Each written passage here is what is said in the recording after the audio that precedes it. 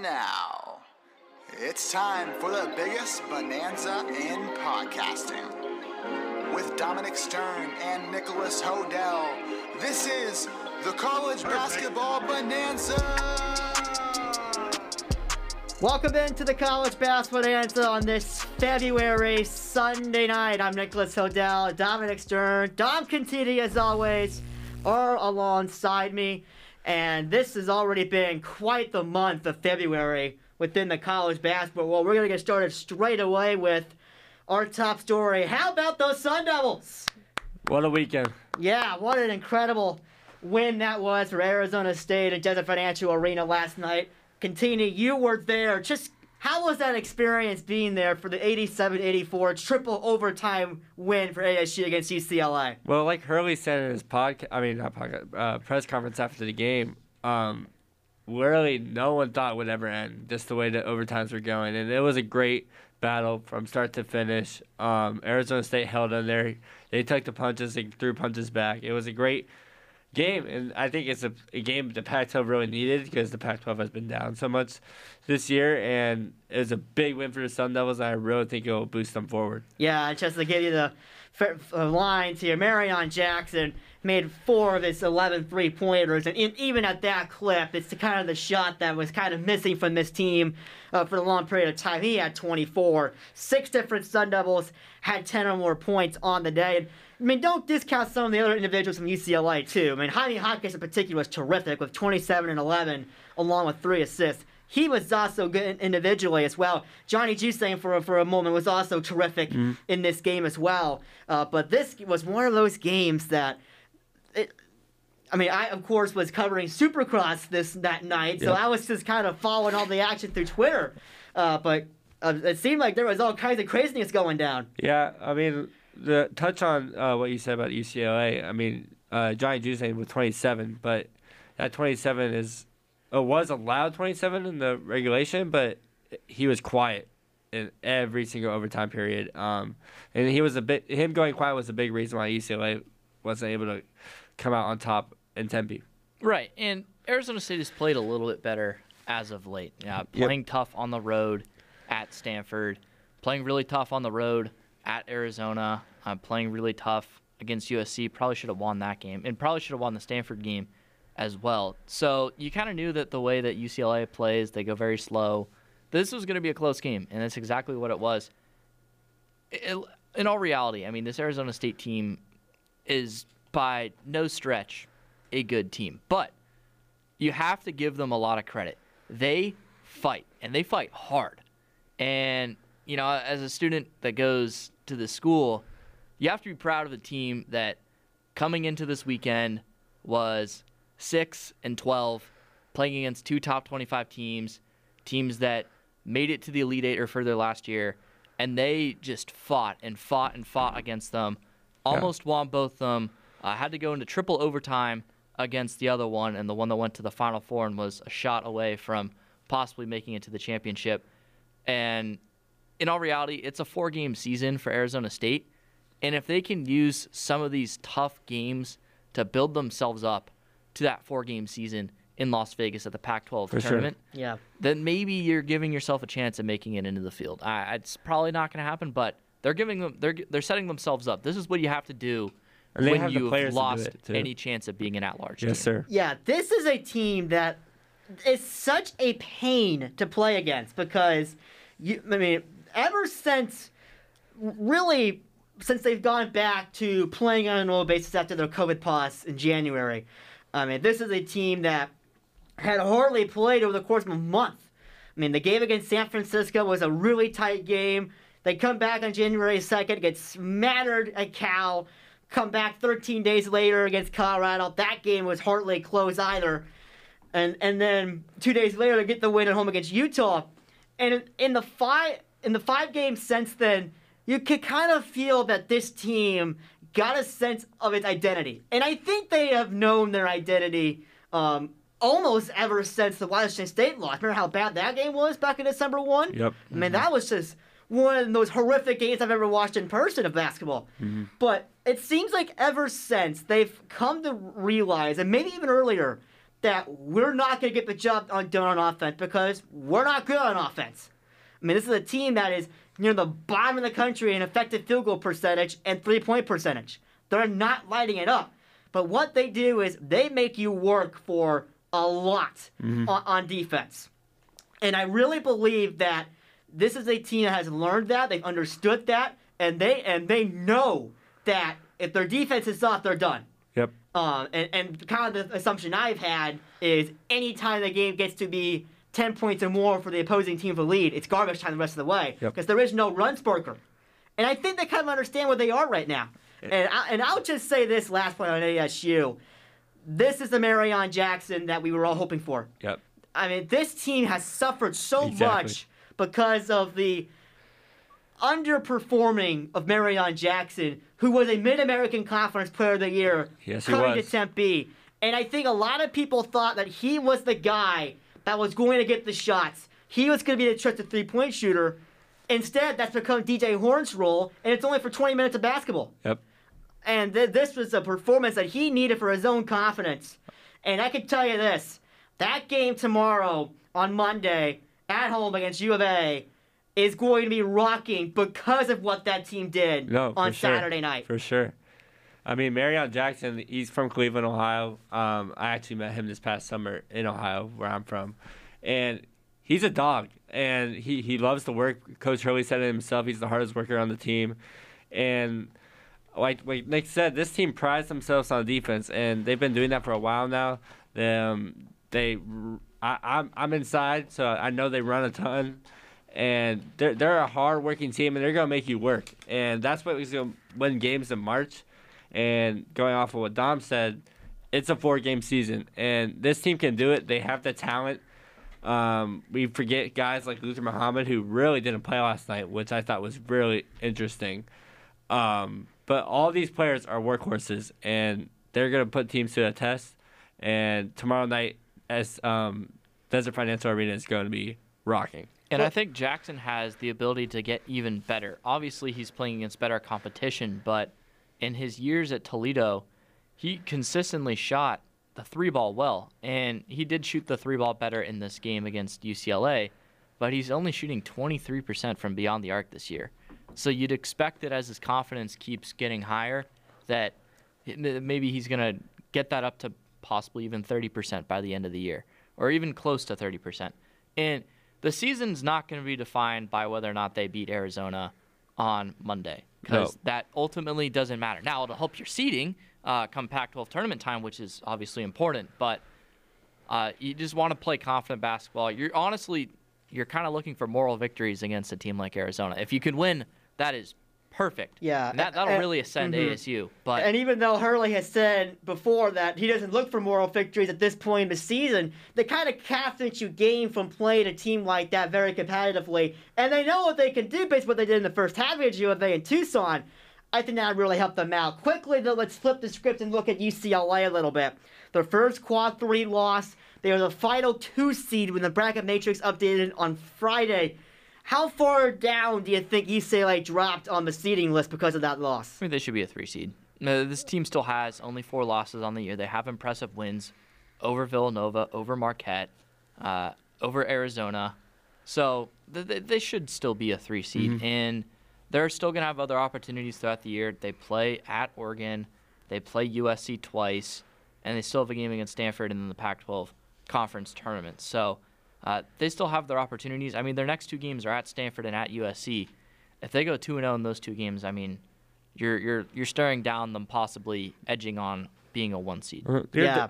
I mean, the metrics like UCLA, their strength of schedule isn't quite as high, especially out of conference, but it's definitely a solid team still.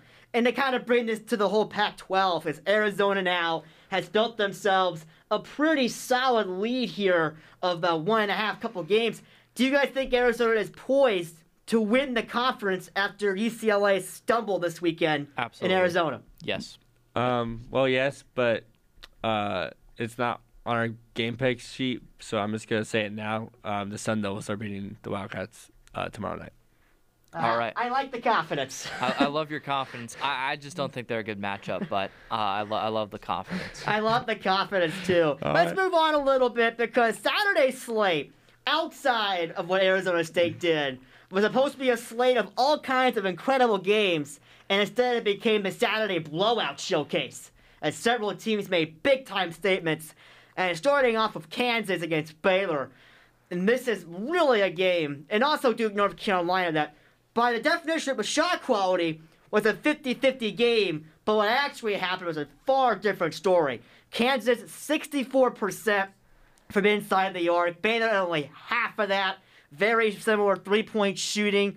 And I'll ask you guys this. Do you guys think a Baylor weakness got exposed on Saturday? I mean, I think their weakness is playing at Allen Fieldhouse for sure. They have won one time at Allen Fieldhouse, and that was 2 years ago, and then they got absolutely crushed the following time. But, I mean, this Baylor team is still really good. Whether or not their weakness got exposed, I mean, it's just teams that go kind of fast, but Baylor's going to be fine. Yeah, and then this is a Baylor team that is still ranked 6th.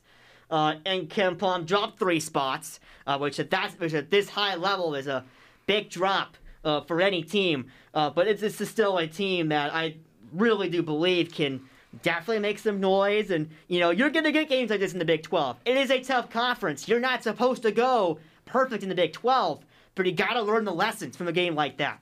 You got to really learn what it took, because the kind of competition you're facing in the Big 12 is the kind of competition you're going to have to beat to win a national championship down the line.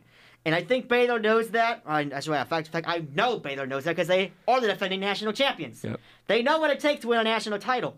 And games like this, and even the game from last Saturday against Alabama, can be learning lessons for them on what it takes to beat elite-level competition on the road.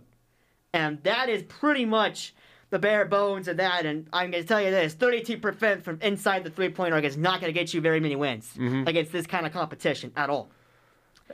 To move on here to Duke and North Carolina. Woof. So much for all the ESPN hype. A 20-point game, and we're going to talk a lot more about the ACC below Duke later on in this program. But I'll give you guys this question. Do you guys think the ACC race might be becoming insurmountable despite this still being a very close race? I mean, with the way that Duke has played on the road a couple of times this year, being able to escape sometimes, I don't think it's over. I mean, Wake Forest. Well, even at home, too. Yeah, Wake Forest, they're only 2 games behind them, or is it 2? They're only a game behind, and Notre Dame is only a half a game behind. So I'd say no. Now, Duke does have the win over Notre Dame. As for Wake Forest, they also Duke also beat them, but they have another chance to beat them coming down the stretch. Both teams back-to-back, actually. So, I mean, I think that Duke's going to win, but it's not insurmountable. Yeah, Wake Forest will get another chance, and North Carolina will get another chance at this Duke team. So those are a couple of opportunities for the teams that are immediately below you to get an opportunity. But it does seem like this conference does a lot of cannibalization. And I believe if that's going to remain the case, Duke has put themselves in a really good spot. Yeah. Especially with Duke's remaining schedule not having to play Miami or Notre Dame, 2 of the better teams in this conference. They do have to play Wake Forest, of course, and then North Carolina at the end of the season. But I think Duke kind of made it out easy with the remaining schedule. I mean, it is the ACC. There's still decently quality opponents, but I think they're still going to continue rolling as we've seen the last couple of games. They beat Notre Dame by 14 and then North Carolina by 20. So I think Duke rolls, but I wouldn't be surprised if a team would stump them again and Miami or Notre Dame would be crowned ACC champion at the end of the season. Yeah, I mean, this is a conference that I have felt this way for a number of weeks now. Feels like a big steel conference with Duke running the show, and then just all these teams kind of like fighting amongst themselves in this bubble that the ACC has put themselves in. We're going to talk a lot more about that later on in this program. I don't want to get too far into that just quite yet. Illinois and Indiana was a really good game for a good amount of time, and then Illinois just exploded in the second half in Assembly Hall, quieted that place down, and really gave... What do you mean pain? I mean, I know you picked Indiana, but you love Kofi Cockburn. So. Yeah, but, like, I'm down bad right now is the reality of this. Oof. The freshman's in the lead. So. Yeah, and we'll talk about this later on too, but I gained a lot of ground on Stern too. We got a little bit of a separation going on. But I'll ask you guys this, because one of the things my initial thought was, if Illinois is going to win the Big Ten regular season championship, that's the kind of game you got to win. Yep. Because you got to be able to go into road environments when you know the Big Ten is a bloodbath at the top. You got to find a way to win against teams like Indiana, because Indiana is a step or two below the top tier teams in this conference. And if you can't win on the road against teams like that in tough environments, it does say a little bit about you. I mean, it's just like, what am I going to be able to expect out of you when you go to Mackey Arena? Sure. Yeah. I mean, when you go to East Lansing, when you go to Madison. And that was a big-time win for Illinois. Having to play in Assembly Hall and then Mackey back-to-back is really tough. I'm surprised that happened for Illinois. But I'm really looking forward to this game on Tuesday against the Boilermakers. But, yeah, that's the game you got to win if you want to win the Big Ten Conference, especially in the regular season. So, I mean, Illinois' schedule the rest of the way is definitely tough. They have to play Ohio State. They have to play Michigan on the road, Iowa to end the season. Yeah, I mean, they're in the middle of a 4 or 5 game stretch that went, they're in the middle of a 5 out of 6. Home against Wisconsin, at Indiana, at Purdue, home against Northwestern, which is by the only easy game, at the RAC, which we have seen some teams get crushed there, and at Michigan State. I mean, that is hard. Yeah.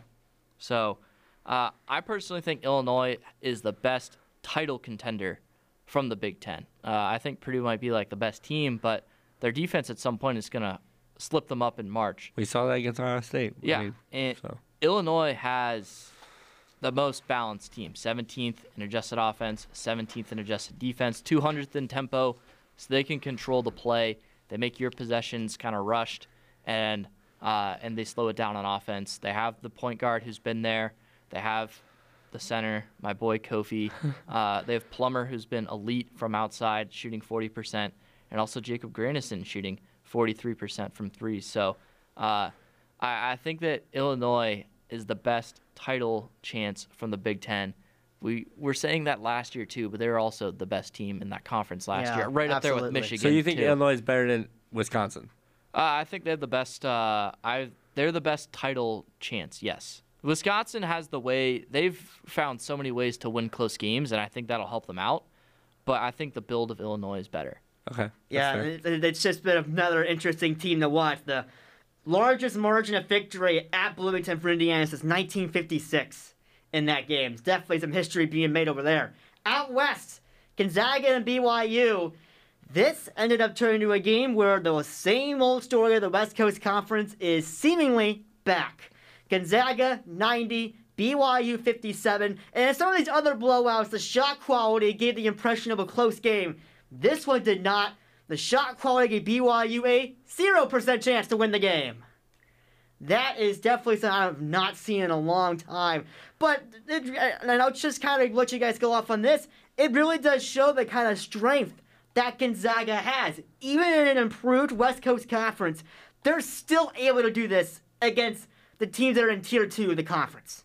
I mean, Gonzaga, Mark Few has made, I call it a dynasty. Yes, he hasn't won any championships, but the program that he has created in Spokane, Washington is unfathomable. Like, it is insane, like, what they can do. I mean, they haven't won a championship, but I've said this multiple times this season that this is Few's team, and if he doesn't do it, I don't know. Yeah, I think we have to knock him down a little bit on the coaching rankings. But anyway, yeah, this Gonzaga team is special, and what they can do in this West Coast Conference, especially now that the other teams have built themselves up and still dominate, it's really remarkable to see. And I'll let you, Dominic, get a take on this too. Like, it just really feels like that Gonzaga, I mean, they are seemingly a blue blood within this conference, and even when the competition rises up a bit, they still have the guys to be able to just do ridiculous things. Yeah, 100%. I mean, they were projected to win this game 83-73 according to Ken Palm. They won it 90-57. So just absolutely, they had an elite offensive performance and defensive performance. Gonzaga, they're the only team in the top 10 of both adjusted offense and adjusted defense at the moment. And you know I love that. Yeah, I mean, there's a couple of teams that are really close. Arizona's 12th in offense. Kentucky's 11th in defense. Houston is 12th in defense. Baylor's 18th in defense. Auburn's 13-14. Duke's 11 and 15. So they're close. But Gonzaga's the only team in the top 10. So they're truly emerging as that elite team, and they've pulled away from the pack, according to Ken Palm. Arizona's number 2 at 29.15. Gonzaga, 5 points in front of them, 34.73. They're emerging like they're the best team in the country. I wouldn't be surprised if they move up in front of Auburn in the AP poll. Dom, let me ask you this. So, not going on numbers, do you think Gonzaga is the best team in the country? I would say yes. I would say it's them, and then I would say Arizona, and then... So you're still holding Arizona at that high of a standard? 100%, Okay. yes. I held on to it after they lost to UCLA. They backed it up this week by beating UCLA again. They didn't beat them as badly as UCLA beat them in Pauley, and then they also beat USC. It was impressive to see Arizona slow it down because they faced USC and UCLA, two teams that played at a slow pace, and be able to play at that pace and still win. Mm-hmm. Well, let's take a chance to move on to another team out west who made a big impact, Wyoming. And this is a team that I at least myself, for a really good amount of time, was just kind of impressed that they remained as high as they were in the net rank.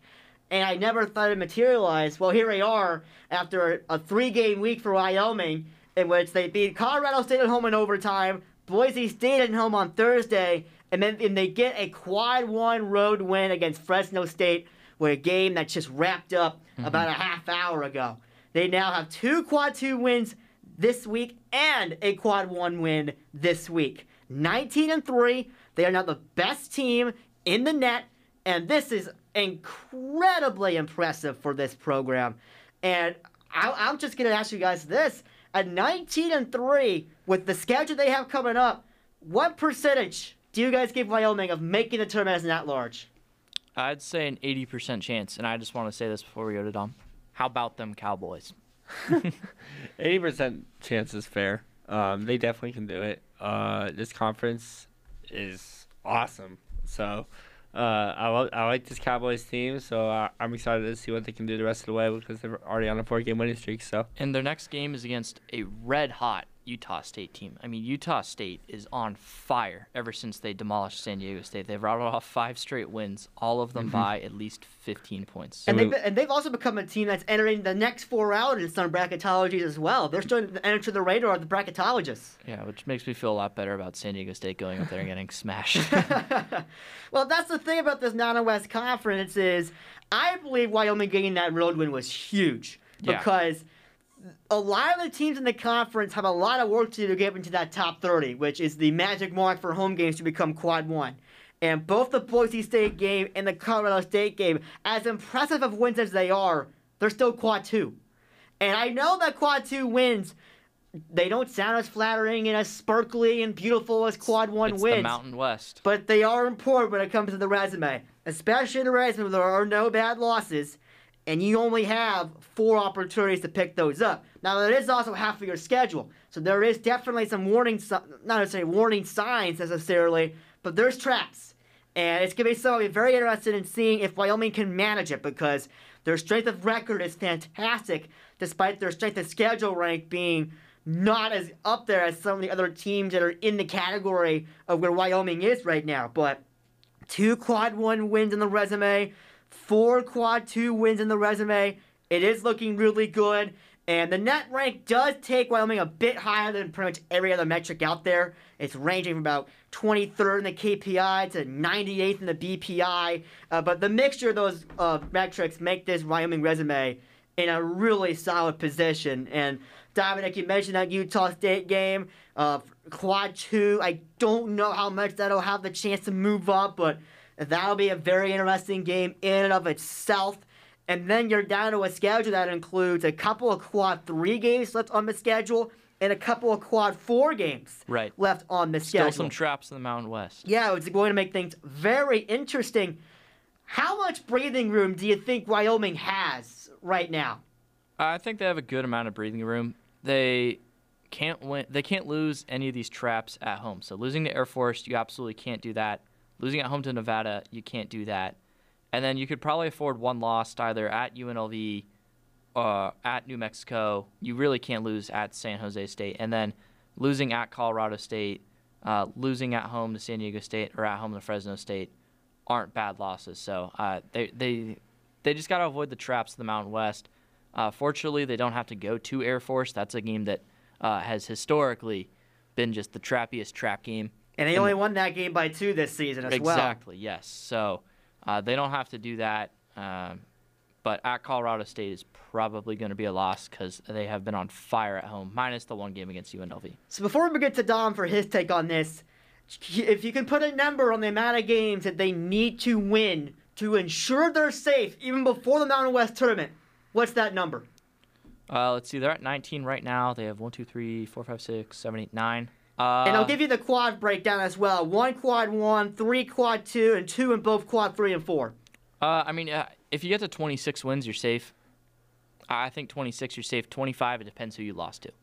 All right. Now we'll get to Mr. Contini on just kind of where he thinks Wyoming's situation is right here. Wyoming situation, I think they're pretty good where they are right now.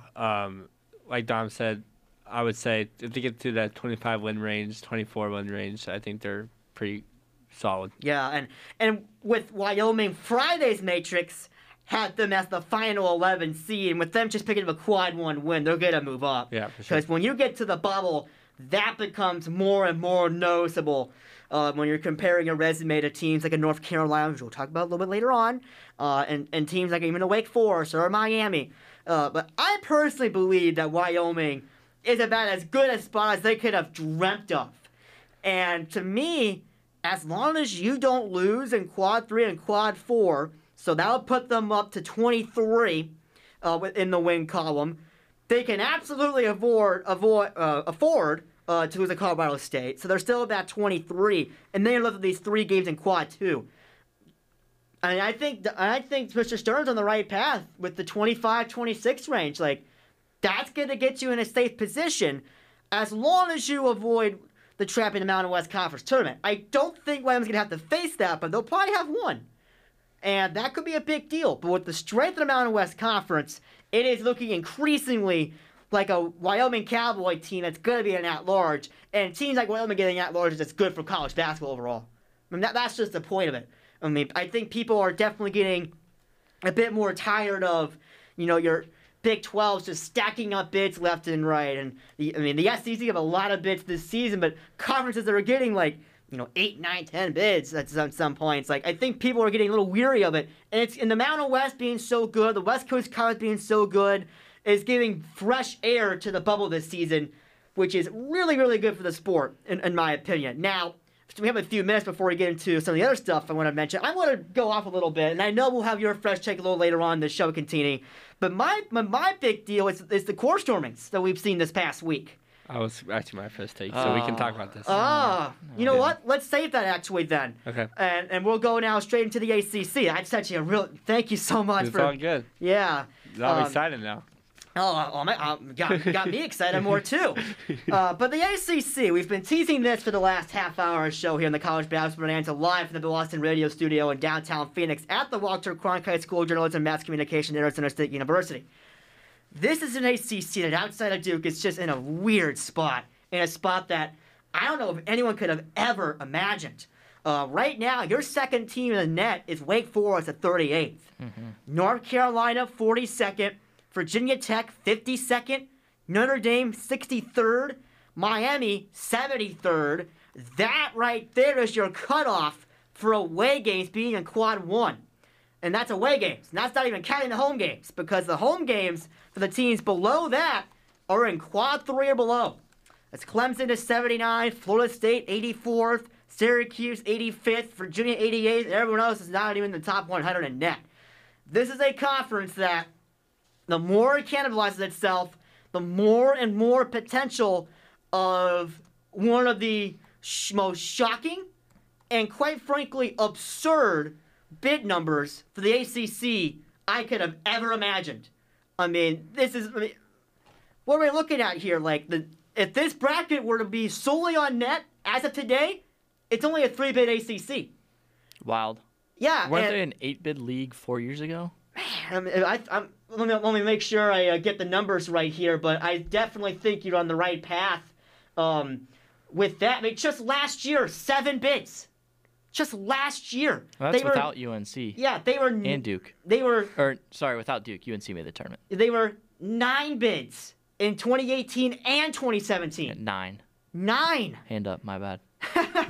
Well, it actually brings even more of a shock factor to what is going on right now in the ACC. This is a conference that, obviously including 2020, which would have gotten 5 bids. 1, 2, 3, 4, 5, 6, 7, I believe 8 straight years of being at least 5 bids. It's looking like that's going to be snapped. No, it is. It's just a stunning development. And some of the calls from pundits and analysts, particularly early on, I think it has quieted down a lot more with the rise of teams like Wake Forest. But the call that maybe the ACC was only good enough for the 1 bid in Duke. Mm-hmm. Do you guys see any real potential for that being a possible scenario, first off? No. Wake Forest deserves to be in the NCAA tournament. Outside of that, I mean, this could be a 2-bid league, but Wake Forest is absolutely a tournament team. Well, like, Duke is definitely the pivotal favorite. It's not even close. Like, in this conference, like, Duke's the best team, and there's no one on their level. And if we're going on tiers, Duke is tier 1, and then everyone else is tier 5. That's the gap. But to answer your question, yeah, it's a 2-big league just because it's the ACC, and Duke has lost a couple of times. I would say Duke is going to lose 1 or 2 more games. So, yeah, it's not just going to be Duke. Yeah, and if we look at Friday's matrix, Duke was the first 3 seed. The next ACC team on this list is Miami at a 10, which to me makes absolutely no sense given Miami's resume, but they're there.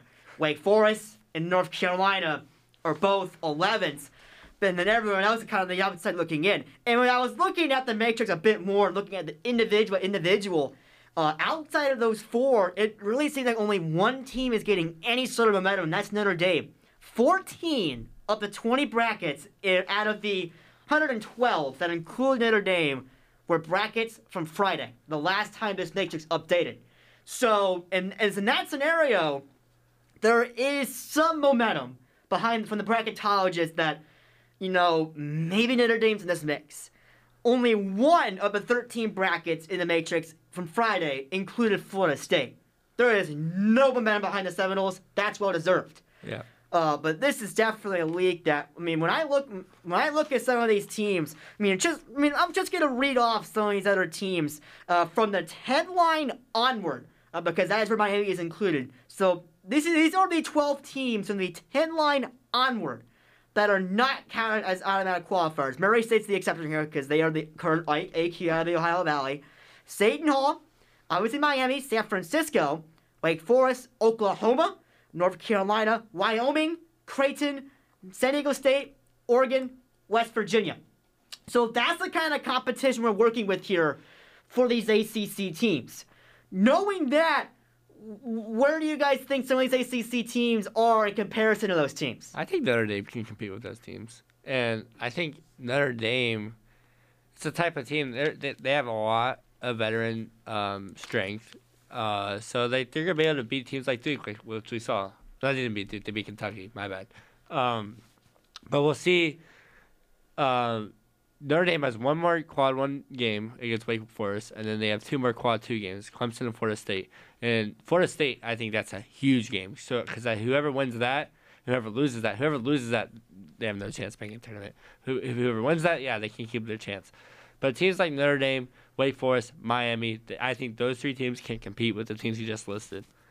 Yeah, I think that Wake Forest can compete certainly with those 2 teams, and that's because they have one of the best players in this conference, and obviously these are out-of-conference opponents, but Alondas Williams has been spectacular for Wake Forest, and if you have potentially the best player on the floor, you can win just about any game. And Notre Dame has so many quality wins that they absolutely can too, but North Carolina probably too, because North Carolina, when they play good, they're really good, but their problem is that they have some just bad losses or just blowout losses, including this weekend against Duke, 15 points against Tennessee on a neutral floor, Kentucky by 29, losing to Notre Dame, Miami, they got crushed, Wake Forest crushed them. So UNC, when they play well, they're a very good team.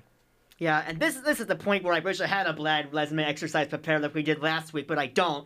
So, let's get into a Bonanza rank now, which, as you know out there for our listeners, we will rank literally anything and everything.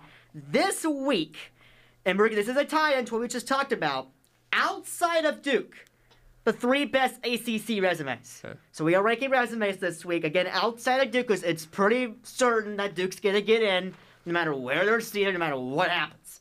But outside of Duke, the 3 best ACC resumes. And I'm going to let Mr. Contini start out this week with this. Okay. At number 3. My number 3 is Notre Dame, like I just mentioned. They have a win against Kentucky. They've held their own in the ACC. And they've showed they can compete. So they're my number 3. Yeah. My number 3 is going to be North Carolina. And one thing, if you look at, if you look at the net rankings, and one thing I like about net is that it does value how much you win by, but it doesn't. 15 is the maximum margin of victory to where it takes into account for it. And because if you lose bad, you lose bad. It doesn't matter because you can give up at some point. North Carolina and Notre Dame have pretty similar resumes, similar records in both conference and out of conference play.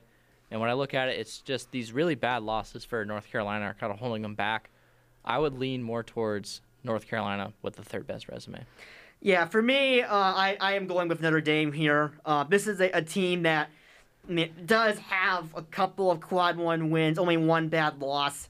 The strength of schedule rank is not going to help them, neither are the metrics, but their strength of record is 34th. I think that's a big thing going forward, and I do definitely believe that Notre Dame needs to be considered as one of those teams that can get into the conversation and potentially get in, perhaps. Mm-hmm. Number 2.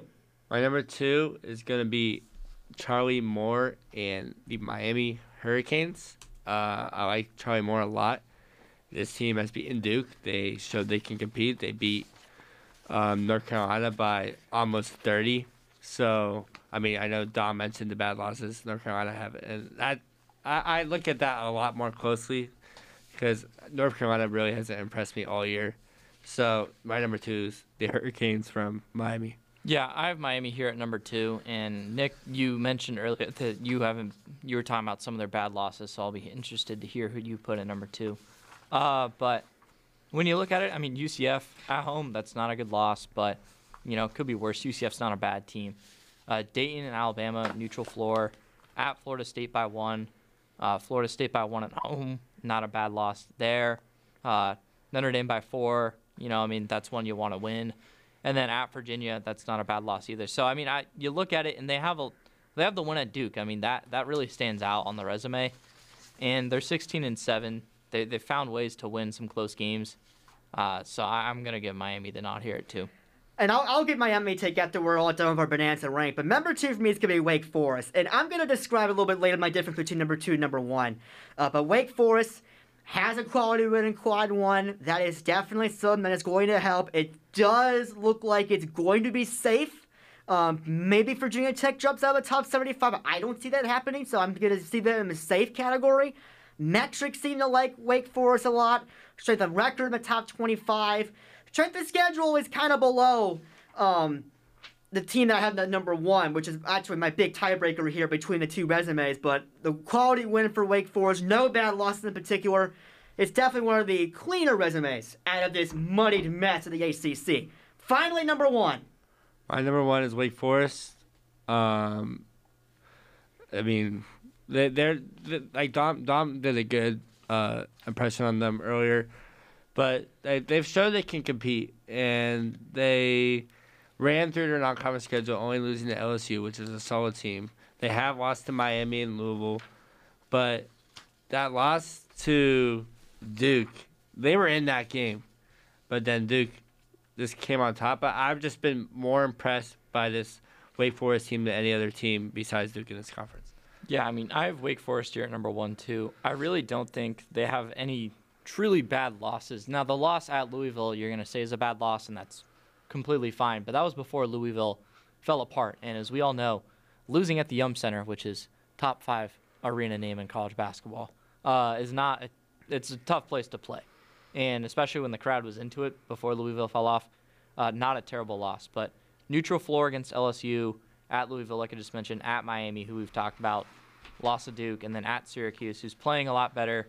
And we all know going up to the Carrier Dome is really hard. So Wake Forest, number 1. The reason why I have North Carolina at the top of my rank is because of this. The strength of schedule is one of the best in college basketball. Overall strength of schedule was 14th in the country. At a conference strength of schedule was 17th. That is something that pales in comparison to the Wake Forest resume and the Notre Dame resume I talked about earlier, particularly Notre Dame, who's 300th in that category.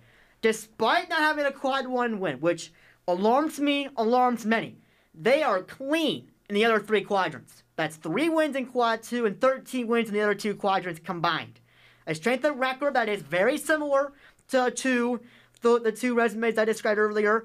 The metrics are a little weaker compared to Wake Forest, but I actually find them very comparable. I don't see a whole lot to really differentiate between the 2. And the average net loss is 29, which is also very interesting because I do think that could also be a consideration. If people want to know why North Carolina, despite not having a quad 1 win, is still in the mix, it's because their strength of schedule is so strong that they are able to keep themselves in the conversation. I mean, they've won 16 games in the other 3 quadrants. That holds some strength to me in a big-time way. And I very much believe that, they're going to have to get a quality win at some point. I don't think there's any doubt about that. And they only have 2 more chances to do so. At Duke, at Virginia Tech. So they will need to win at least one of those. And it's looking like that the game in Blacksburg is going to be the most important game of North Carolina's season. But at the moment, the strength of schedule is keeping North Carolina afloat in a massive, massive way. My thing is, I don't think North Carolina's beat a team that's going to be in the NCAA tournament outside of the Dean Dome. I don't think they have. And that is a very good point. And I do believe the committee is going to consider that, but I also believe they're going to consider that strength of schedule. Yeah, but what have they done with that strength of schedule though? So far, not much. Okay. To all your guys' points. But that is going to be the eye catcher compared to the rest of the bubble. Because you've got an out-of-conference schedule that is in the top 20 nationally. I mean, just to go off the others mentioned I put in my rank, Notre Dame in that same category is 300th. It's an eye catcher for sure when you have that metric being as good as it is. So strength of the record. 33rd. No, I mean strength of the record is important to you even if they don't have, let's say, a good record with that strength of record. It's going to be something that I think is going to be an interesting case. Okay. With this North Carolina team, especially if they cannot get that quad 1 win. That might be the only thing they need right now.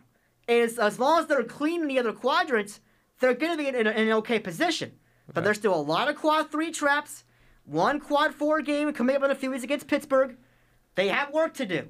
A lot of it. That's fair. But at the moment, I think North Carolina's resume is one that the strength of schedule is eye-popping, and they will surely get a very hard consideration from that committee because of it. I think that's the one thing that's really keeping them not only afloat, but well and alive. And before we get to Kentini's fresh take, Miami, I cannot defend a team that is 73rd in net and has 2 losses in quad 3. I cannot do it. Period. Even if they beat a team like Duke. I mean, like, look at North Carolina. I mean, their average net win is 150th, and then their average 151st, and their average net loss is 29th. So that proves your point that their strength of record is really good, and they're only losing to good teams. But they haven't beat a team that... That, by the way, is still better than Wake Forest and Notre Dame's. Okay. That's still, it's marginal, but it's still better. Okay. Yeah, I mean, I think the takeaway from this is that none of these teams have good resumes. Yeah. I mean, that's ultimately the takeaway. And wherever you want to put those 4 teams that we have all mentioned in there is completely up to you. And you know what? What a great way to wrap that up. So now we'll get to Kentini's fresh take, and boy, this is going to be a good one. I cannot wait for this. So before we let you loose, I'm going to make sure my phone is activated for 90 seconds on my clock here. This is going to be really good. I'm going to have to really sit back for this. 90 seconds on the timer, and off you go, my man. All right. So, like, I wanted with this segment to, like, make a conclusion on what is the right circumstance to rush the court, because last night, let's give Arizona State for example. That to me is a great example of when to rush the court. It's a 10.5 point underdog, beating UCLA, a top 5 team in the country. Yeah, we weren't supposed to win that game, so that gives students the reason to go and celebrate.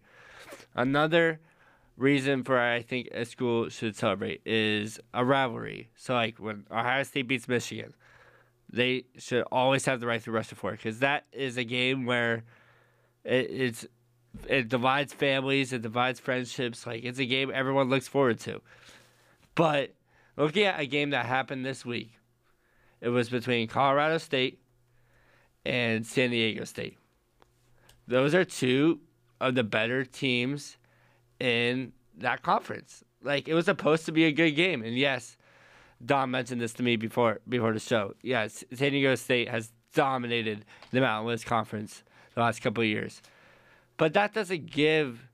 Yeah, okay, maybe it doesn't happen that often, but that doesn't give a reason for Colorado State to rush the floor. Because, I mean, my dad always told me this growing up. You got to act like you've been there before. Because this Colorado State team is going to be there this year. So, yeah.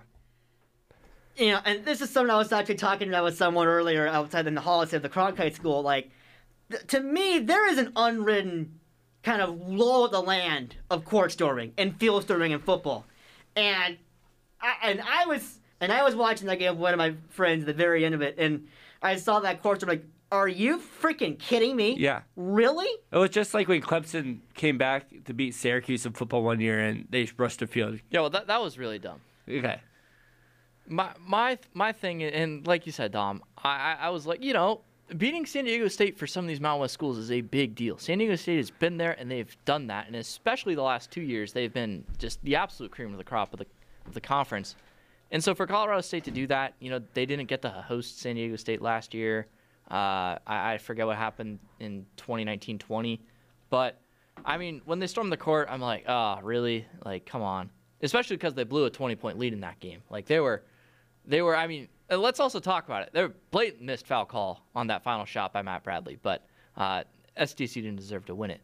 It's all about college sports. And it's what we love about college sports is that the students are there to support their fellow students, and the players are there representing the university, and they are being supported by the students who also go to their university. So when you pick up a big win like that, the students, they can go celebrate on the court with their fellow students. They can go celebrate in the bars. They can go celebrate on Mill Avenue, like Peyton Gallagher said. Now, here's another thing to point out. Wyoming, and the great week they had, they stormed the court twice in 1 week. What do we say about that? So I want to ask this: so if we beat Arizona tomorrow, do you think it's right for us to storm the court? Absolutely. Absolutely. Yes. Absolutely. Okay, yeah, because that's my opinion. It's a rivalry, so it means more to these students. When was the last time Wyoming basketball was relevant? I mean, it's been a long time. So they stormed the court twice because this was the biggest week in Wyoming basketball history. I mean, I'll say it. I mean, this was monumental for them. I was shocked they went on the road and beat Fresno State today. I'll say that. I mean, it's just, I'm never going to criticize fans for storming the field or storming the court in this case. For context, it's been 7 years since Wyoming's made the tournament. Right. And this team has so many good wins. So I haven't seen anything wrong with it. Yeah, and in that time, that team has endured a lot of really bad seasons, especially in the last 2 years of Allen Edwards' tenure. But again, it's just another opportunity to praise Coach Jeff Linder for what he's done at Wyoming. That has just been absolutely brilliant. But there are a lot of opinions about the art of court storming and field storming. When should a team do it and stuff? My thing is that, and I dock Ohio State in football a lot on this. Like, yeah, no, I was telling this earlier. When we beat Penn State this year, a Penn State team that's having a down year, and we rush the field, and we try to say that Penn State's our rival. They're not a rival. So that I was really annoyed. So I agree with you, Nick, on that. And I don't back Ohio State fans. I mean, when was the last time those two legitimately been rivals? When the BCS was on ABC? They were never rivals. Our rival is Michigan, plain and simple, no one else. Yeah, and I even dog Ohio State for storming the field against Michigan because it's a program that has been there and done that and needs to act that way. And that's kind of the way I think when favorites Storm, the core. Okay, Like, so your rule is underdogs are only allowed to storm the floor. it's a long and complicated process for Okay. me. Like, the rankings do have something to do with it, but we're going to move on from this because we could spend the rest of the show talking about it. But guess what? We don't have time for that because we're getting to our picks for this week. And I had a very good weekend going 5-0 on the weekend. Getting one on continue over the weekend and getting 3 on Mr. Stern over the course of this weekend. He says this is a Cronkite Star student curse. Yeah. But- Shout out Cronkite. I was a Cronkite star, so like You were? yeah, Yeah. Well, was it during the season? yeah. Yeah. But the freshman's in the lead, so Anyway, to update you on the records, Contini is 62-38. If you have that up, yes, we have read the 100 game mark for this season. I'm sitting at 61-39. Mr. Stir is at 56-44. We're gonna do this a little quickly because we're gonna do a big announcement at the end of the show regarding next week's program. Kansas and Texas, the first of the 5 midweek games we're picking. We're all going with Kansas here, which should be a very interesting environment there. There's no better team in the country than Kansas when I pick against them. It's a good point. And we'll let you explain a little bit on Illinois because you had them going into Mackey Arena and going there and winning as your Contrarian for this one. Yeah, I just think they're starting to play really good basketball right now. I did say that I think Purdue's the better team, but Illinois is the better tournament Yep. champion. you said that. But I think that Illinois is going to steal this one. I think they're playing better basketball right now, and I think they'll steal it. Another Contrarian from Mr. Stern here with Wisconsin at Michigan State. In a game that I was going back and forth. I almost picked Michigan State, but I did not. Mr. Stern did. Yeah, I just think going to the Izzo house and going to the I forget where they play. It's like the Breslin Center. Yep, that's what's It's gonna be hard. And Wisconsin, they haven't been looking as good as of late. So I'll take the one thing. Michigan I'll State. add this. The one thing that scares me about picking Wisconsin here is Michigan State just got railed by Rutgers at the rack. So And that's what I was thinking too. We'll discuss that game at our after party, which you can listen to on Tuesday morning, 8 a.m. Arizona time on your preferred podcast platform. But I was going through all kinds of thought processes, and eventually that was the one that got me in the end. Morehead State at Belmont. We're all taking Belmont. Big stakes for Belmont. A loss in this game would almost certainly put Belmont third in the OVC. That is a big deal. That is the difference between advancing directly to the semifinals of the OVC tournament, which for a team like Belmont, if you're trying to steal a bid, is a huge deal, and having to play an extra game in the quarterfinals. That is a huge deal for Belmont, and we all have the Bruins defending home court against Morehead State. UConn at Xavier is another interesting game. We should continue to go into the Contrarian here with Xavier at home against UConn. yeah, it's Nunge, it's the Cintas Center, it's the Hell in the Cell, like John Rothstein says. I just have no reason to pick the Huskies going into Cincinnati and stealing a win against the Musketeers. This is Musketeers team. It's a good team. So I'm picking the Xavier Musketeers here, and my 2 colleagues are picking UConn. So that surprises me. To the weekend picks, UCLA at USC. We're all going with UCLA. I don't think USC has looked quite as good as they have really in recent weeks.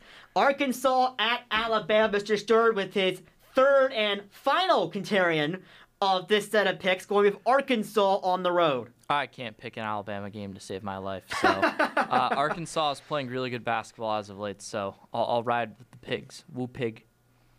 Ohio State at Michigan. We all going with Ohio State, and Michigan's still highly ranked in the net, but that's a team that just has far disappointed compared to expectations. And that'll be a tough game. I'm sure Mr. Continue to say a little bit here. That might be a challenging game on the road against a rival. No, it'll be close. Whatever the line is for people who are over 21, I would take the underdog. I'm not saying Michigan's going to win, but I think they will cover. I think this game will be close. Well, that's assuming Ohio State's going to be favored. Yeah, on KenPom, it has Michigan winning 75-74. Wow. So, I mean, you're going to be looking at a really tight line. Okay. Now that's going to be very, very interesting there. Texas at Baylor. We are once again all saying horns down and going with Baylor at home to defeat Texas. Chattanooga at Furman. This is a game between the top 2 teams in the Southern Conference. A couple of teams with pretty solid offenses. Their defenses aren't quite up to par compared to their offenses. I am the Contrarian here, going with Chattanooga against Furman. I really do like a Furman's loss at home this past Saturday against UNC Greensboro.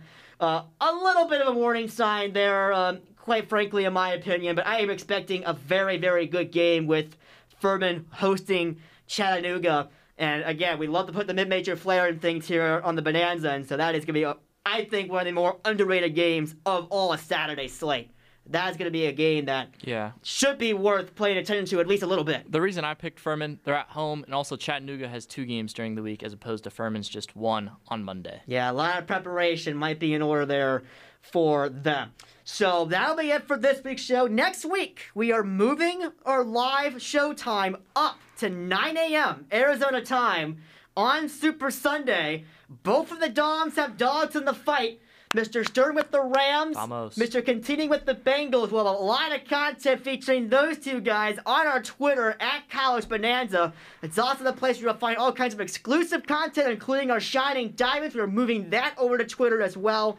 So you're going to want to follow us at College Bonanza on Twitter for all kinds of fantastic content throughout the week. And as a reminder, our after party episode will be live Tuesday morning at 8 a.m. We'll have a very good slate there, including some conversation about the Big 12, the upset systems of Saturday outside of UCLA, and Providence, 20-2. Yep. They are a team that has really come up and surprised a lot of people. We're going to talk about them in our after party, which you'll be able to listen to Tuesday morning, 8 a.m. Arizona time on your preferred podcast platforms. So breakfast twice with Bonanza this week. You love to see it. Yeah.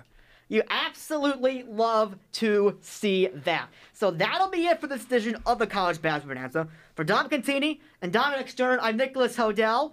And of course, there's just one last thing to do on a Sunday night here on Blaze Radio. And that's, of course, play one shining moment, because it is not a College Basketball Bonanza without the beautiful tune of One Shining Moment. So enjoy the next 3 minutes with this, and have a very good week, everyone.